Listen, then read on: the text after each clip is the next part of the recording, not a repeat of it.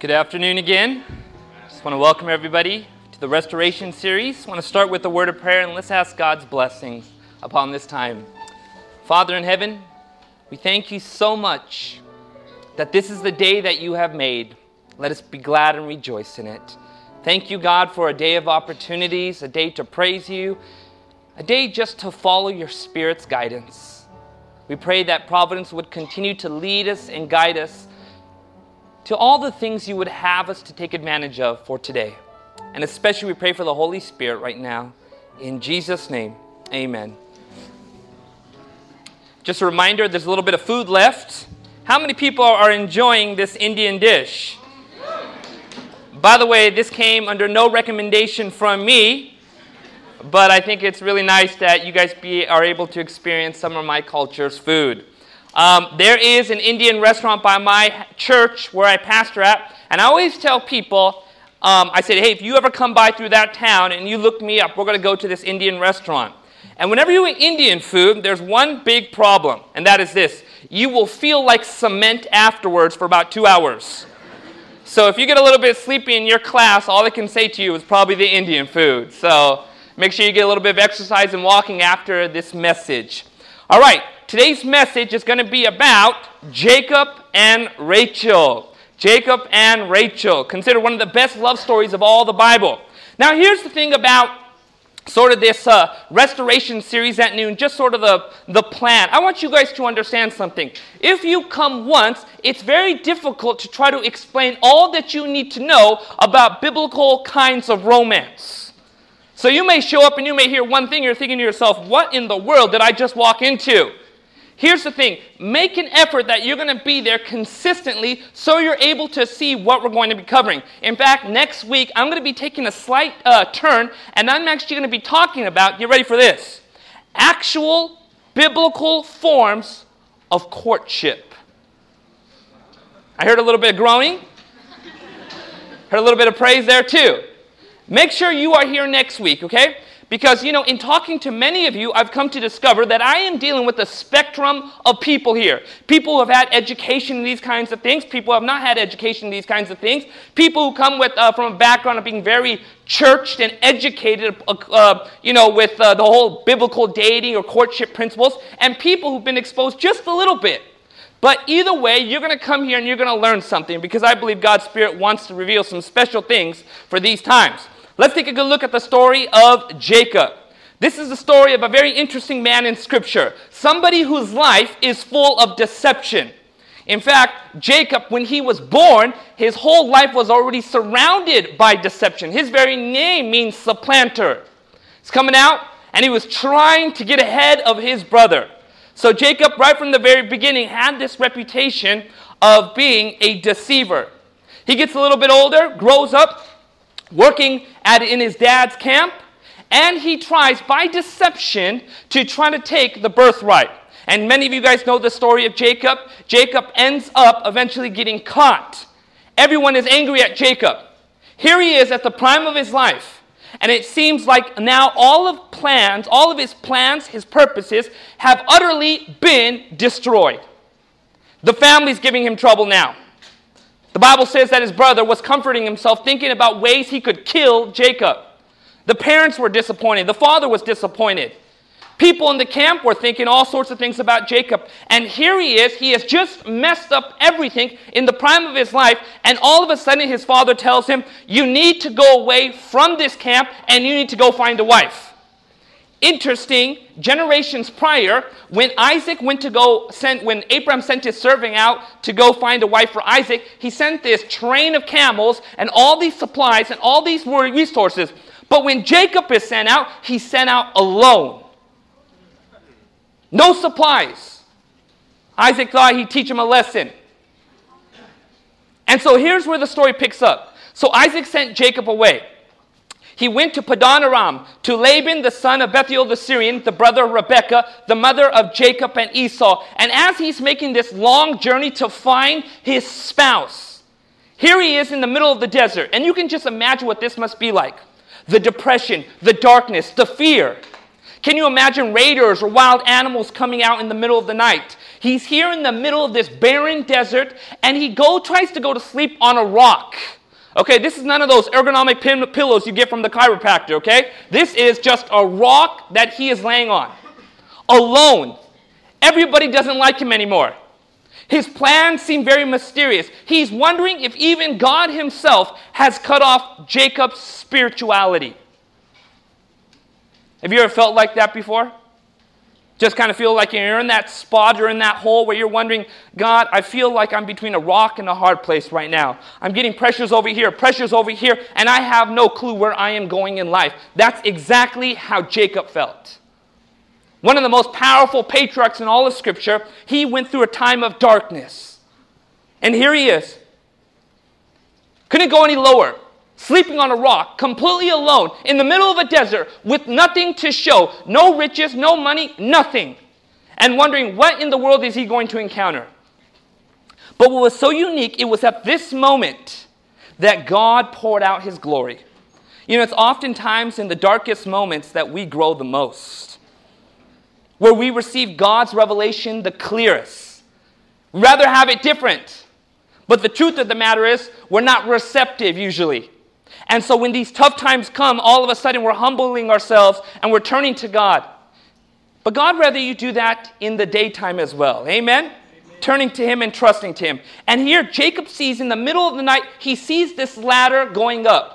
And there he sees angels going up and down the ladder. And there at the top he sees Jesus. And Jesus reaffirms his commitment to Jacob and the purposes and plans that he has for Jacob. And he reminds Jacob that he is still going to carry out God's plans for his life, even in spite of everything that he has destroyed.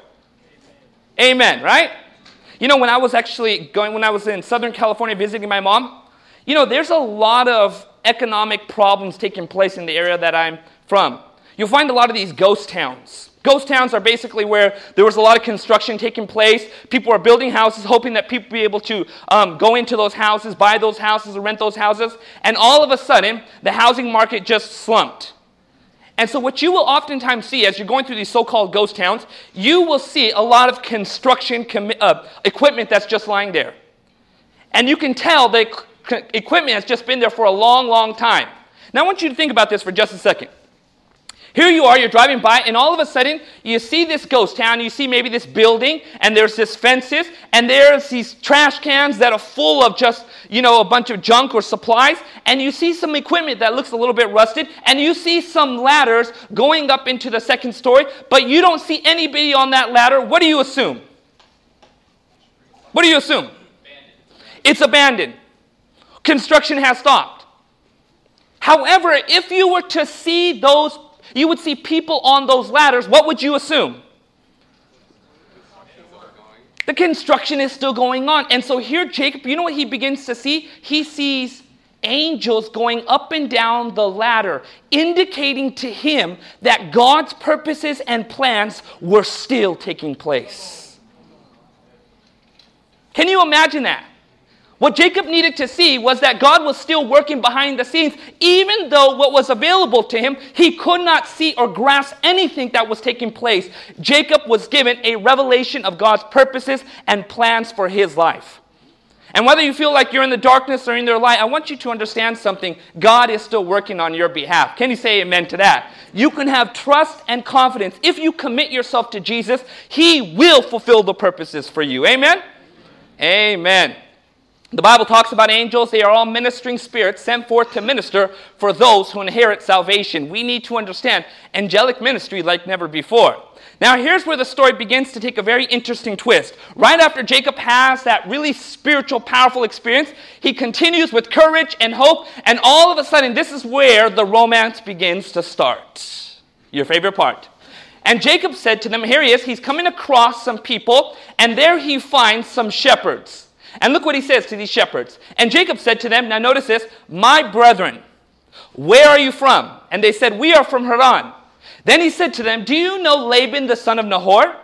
They said, we know him. So he said to them, is he well? And they said, he is well. Now watch this. And look, his daughter who?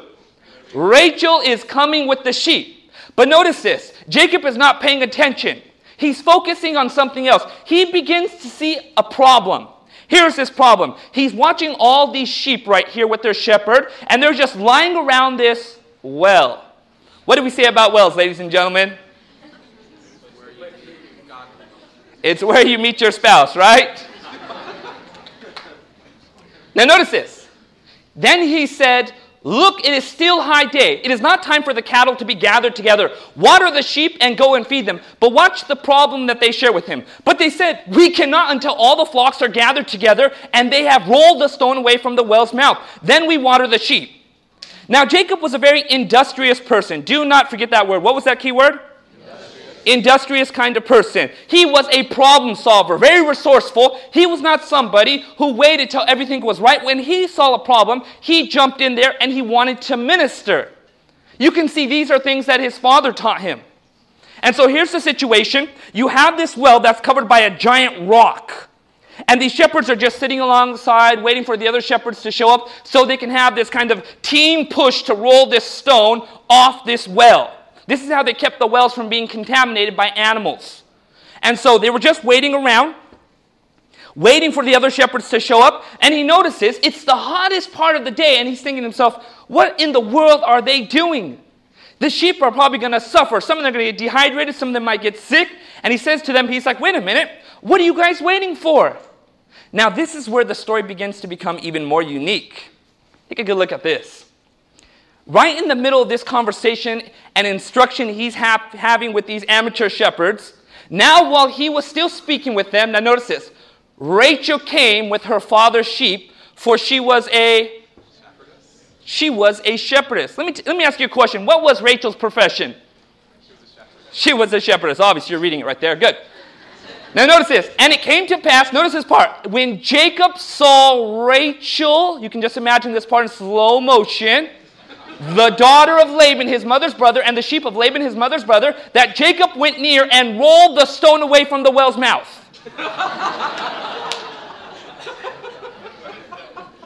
When I was going to college, you know the time we played basketball the hardest?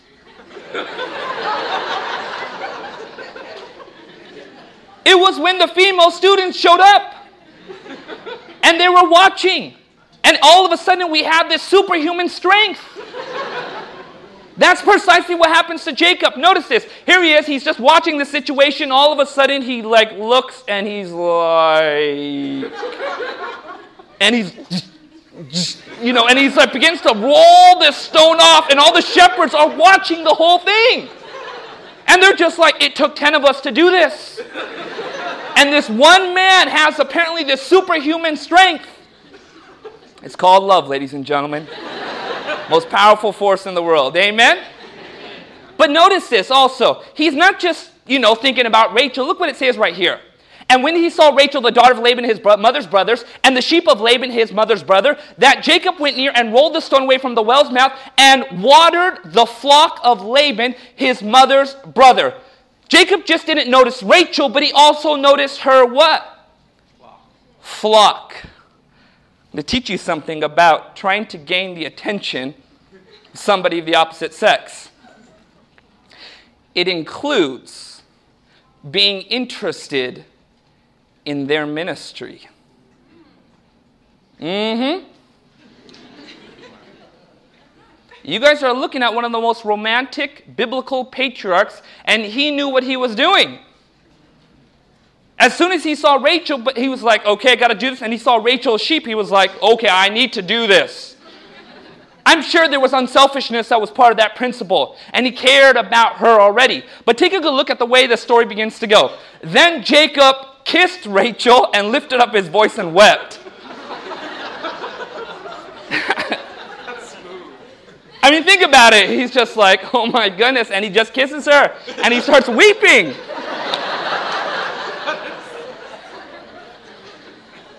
Something amazing is taking place here. Jacob is realizing something that probably Rachel has no idea what's going on. He's beginning to realize the providences of God. A lot of times we think to ourselves, often hear, you know what? You just got to do it. Don't wait for God's providences. But this story is a clear indication that his providences can work on your behalf if you are patient and trusting. That by no means takes away what your responsibility is. Can you say amen to that? Amen. But I also want you to notice this. As Jacob kisses her, he begins to weep. There's this overwhelming emotional response. I'm going to tell you a true story. I have a very good friend. He's one of my best friends. He shall remain unnamed, and hopefully he's not listening to this message. My friend is in seminary. He's married. And he grew up in, Adventist background, Adventist schools, went to PUC, and he was working as a pastor. And he was always praying about, the woman he would marry because she would play an intricate role in his ministry. And I was always gauging his life as sort of an experiment. I always thought, I wonder how this is going to turn out. And one day, he gets asked to do some kind of ministry in Oregon, to go up there to speak for a week of prayer. And this is what he told me took place. I still laugh when he tells me this. He gets there, right? And he's in that church. And he's there, and he's just waiting to go up there to preach. And all of a sudden, he sees this young lady. And she's part of this singing group. And he had this impression this was his wife. And do you know what this brother starts doing? He starts weeping. When he told me that, I was just like, you girl, I can't believe that. You're crying? But here's the thing. And I say this because I was secretly envying him. But, here he is. He was there. He was just seeing her. And he knew this was the one. He just had this, powerful impression. He was already a little bit aware of her background and knew a little bit about her. But who she was, he hadn't had that opportunity to fully get to know her. But as he saw her, this deep, hard impression came upon him. And he just actually began to cry. He said he turned around and was just weeping like Jacob, Can you imagine that? Now, I know that it's not always perfect love stories. Amen? Love is kind of a strange thing, and sometimes things don't turn out as smoothly as they should. In fact, when you read the rest of the story of Jacob, you find out it doesn't turn out so smoothly. But this is helping us to understand some things. There are no perfect relationships in the Bible except for the one Jesus had with his Father. Think about all the relationships that exist in all Scripture. Think about them. And you will always find trouble. Moses, his wife had a little bit of trouble. Abraham, Rebekah had some trouble. Isaac, his wife had some trouble. Jacob, his wife had some trouble. You name it. There's trouble within relationships. Why? Because we're living in a fractured creation. We're living with sin in ourselves and sin in other people, and there's going to be difficulties. But ladies and gentlemen, if two people are submissive to the Spirit of God, they can work through those issues. Amen. Amen. They can work through those issues. But it's important to make sure that both of you have that same kind of commitment. Now, let's continue with this story. Right after this takes place, now look what the Bible says. Jacob goes to his father, or to her father, and he says, look, hey, I'm interested in being here. And Jacob loved Rachel, so he said, I will serve you 7 years for Rachel, your younger what? Daughter. And Laban said, it is better that I give her to you than I should give her to another man. Stay with me. Now watch this next phrase. So Jacob served 7 years for Rachel, and you're going to take a look at one of the most beautiful verses. And they seemed only a few days to him because of the love he had for her. And by the way, tonight I'm going to expand this on a grand macrocosm scale. You don't want to miss it, of why that verse is super important. Here Jacob is, he's working 7 years. Back then in the Old Testament's time, and still present in the Eastern cultures, they had something that was called a dowry. Do you guys know what a dowry is? Who knows what a dowry is? Yes, what's a dowry? It's money given at time of marriage, but what is it supposed to communicate? Worth? The ability, who said that? The ability to take care of the wife. Back then when, fathers were releasing their daughters to some stranger, they had to have some indication that that stranger was not going to abuse his daughter or just treat her as a slave. So there would be this dowry price that would come, and that dowry would be a communication that I am well able to take care of her. I have some kind of business, some kind of means to be able to do this. In fact, when you read the book Patriarchs and Prophets, it's actually spoken favorably of. Now, we don't live in a culture today where you go and you pay $10,000 to your, possible spouse's, father or mother. But there's still a principle we need to understand, and that is this. We need to make sure that we know how to run our finances. Now, you may think, oh, come on, I really know what I'm doing. Do you want to know what is one of the number one causes of divorce? It is money. Now, you may think, I'm going to become a doctor, I'm going to make plenty of money. I want you to understand something. I know a lot of doctors who are having financial troubles right now. A lot. And ever since this economic slump, I have seen them turn and become different-faced people. Their countenances have fallen. Ladies and gentlemen, there's something we need to understand, and this is what I believe God is wanting us to really grasp, and it is this principle. Each one of us needs to learn the principle of being economical. Who knows what that phrase means, or that word means, being economical? Yes? Staying within your economic means and saving for the future. Okay, very good. Anybody else? Okay, I'm going to embarrass somebody. Anybody here own a BMW? Okay. Timothy, I'm going to pick on you right now. No, I'm not going to pick on him. But I want you to understand something. Here's the thing. You are not going to stay in Loma Linda forever. Amen? More amens than that, right? You're like, it's comfortable here. Eventually, you're going to leave. And you're going to be part of the church. And that is God's plan for you. You are called to go out and spread and carry an influence of godliness wherever you go. You are going to be a representation of godliness to this secular, to this world that is living in unbelief about who God really is.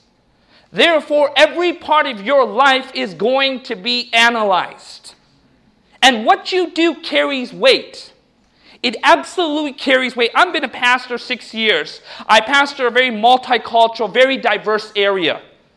And the polarization of wealth is very apparent in the area that I'm from. And there are judgment calls on people. May not be the reality, but there are judgment calls on people. And certain things are expected or seen about other people. Ladies and gentlemen, I want you guys to understand something. God is calling each one of us to learn the lesson of how to be good stewards with God's money. It's all God's money, amen? Amen. And He wants to teach us that we need to be good stewards. And by the way, for you men, I'll tell you this. It's extremely important that you begin to learn how to save. Oh, one time I got a lot of people angry at me. Want to tell you how I did that? I told the men, I said, here's the thing. Before you get married, you better have at least $10,000 in your bank account. I heard all this groaning from the men.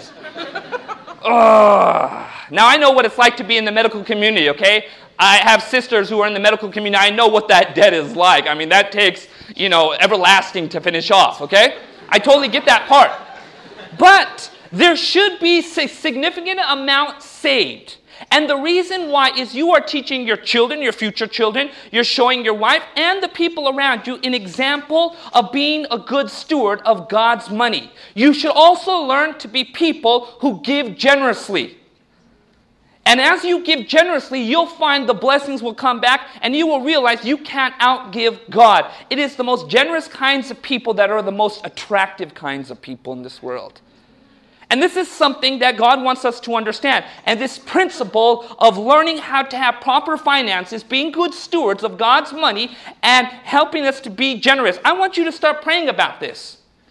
And saying, Lord, what can I do with your money? How can I be a good steward of this? How can I use this and appropriate the funds that would honor you? You will find God's blessing. Look, my job is just to tell you principles. It is your job to go home and pray about how to inculcate those principles in your life. You are smart, educated people. I can totally tell this. Talk to you. You are wonderful. You're intelligent. I can see you are individuals who have your own kinds of convictions. Praise the Lord for that.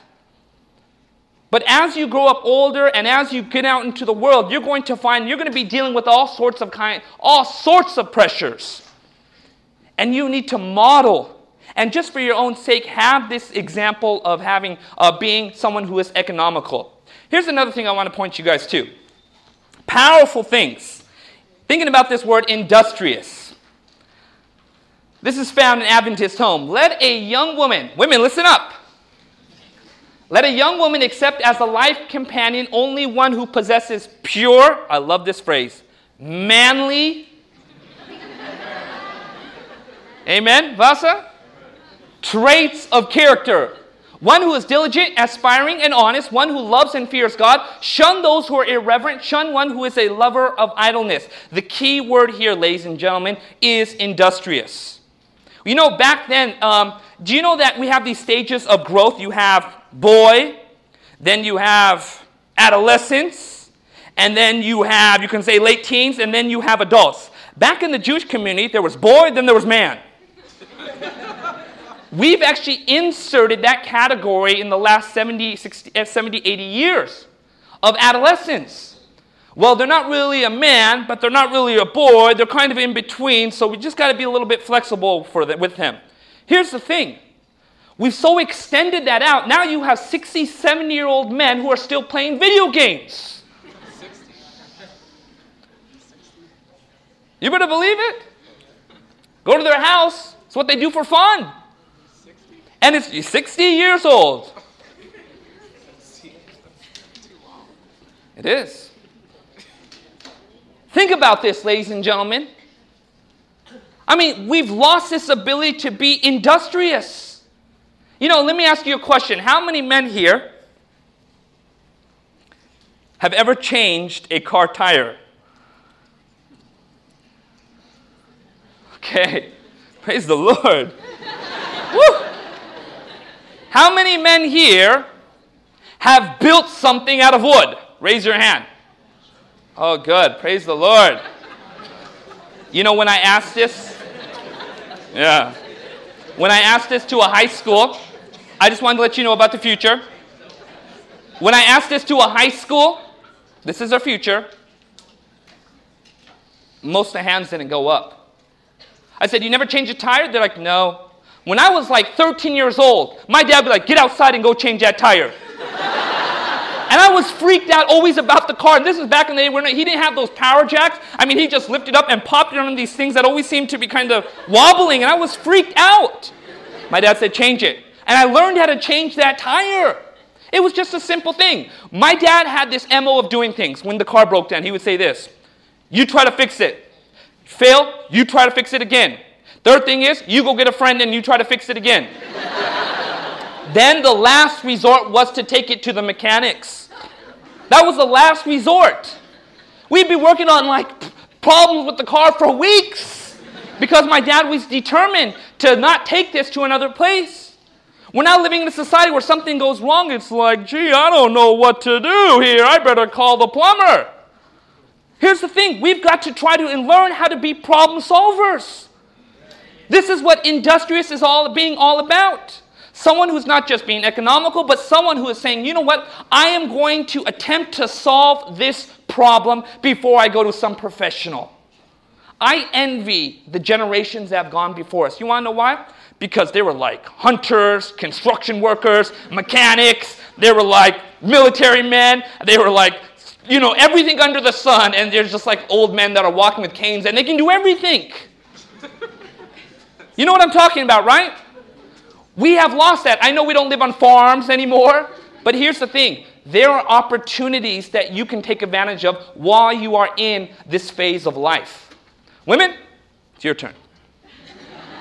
Men, listen up. There's some men clapping here, okay. Notice this. Let a young man seek one to stand by his side. By the way, what was Rachel? She was a what? This woman knew what it was like, right? She's out there alone with the sheep, taking care of them. I mean, really, she was somebody who probably had to be... Think about David when he was taking care... He was fighting off lions and bears. And here she is, she's a shepherdess. Let a young man seek one to stand by his side who is fitted to bear her share of life's what? Burdens. I'm going to ask the question to the men. Men and women, you can't say anything here. Men, you tell me from your perspective what that means. Ladies, I want you to listen up to this. You're very wise not to raise your hand. Come on, somebody here. Tell me real quickly. There's only a few minutes left. Come on. Stress from work. What is it? Stress from work. So that phrase right there, one who is willing to stand by his side, who is fitted. The key word is fitted, a phrase to bear her share of life's burdens. What did you say that means? Part of it's stress from work, stress from your commitments. Okay. Anybody else? What does that phrase mean? Someone who's willing to share life's burdens. Fitted. Yes? Basically, they help you with everything. Can you be more specific? Well, just like if you're living together in a house, you're going to make it dirty. Like, you each take part in taking care of the house. You, depending on whatever duty. Can you be even more specific than that? Okay. Make the food. Sure. You mean it's a team effort? I make the food because my wife works, so. Okay. How about you over there in the corner? Women, listen up. Like able to, it says to bear her share of life's burdens. So like able to kind of handle some things on her own, to be like independent enough to be able to, not always need your help for everything. Let me tell you something. I know about some women here. Not here, but I have some friends. Let me tell you something. And I'm not recommending this to you. Don't you dare tell anybody this is what Pastor Anil says. I know some women who carry guns. Okay, you're like, okay, what's so cool about that? I'm not done yet. These women, when a car breaks down, the first thing they do is they do the check. They know how to check the engine out. The tire, you know what they do? They get out there, pull out the jack, and there they take that wheel off and they put a brand new wheel on there. I know women like that. And it's intimidating.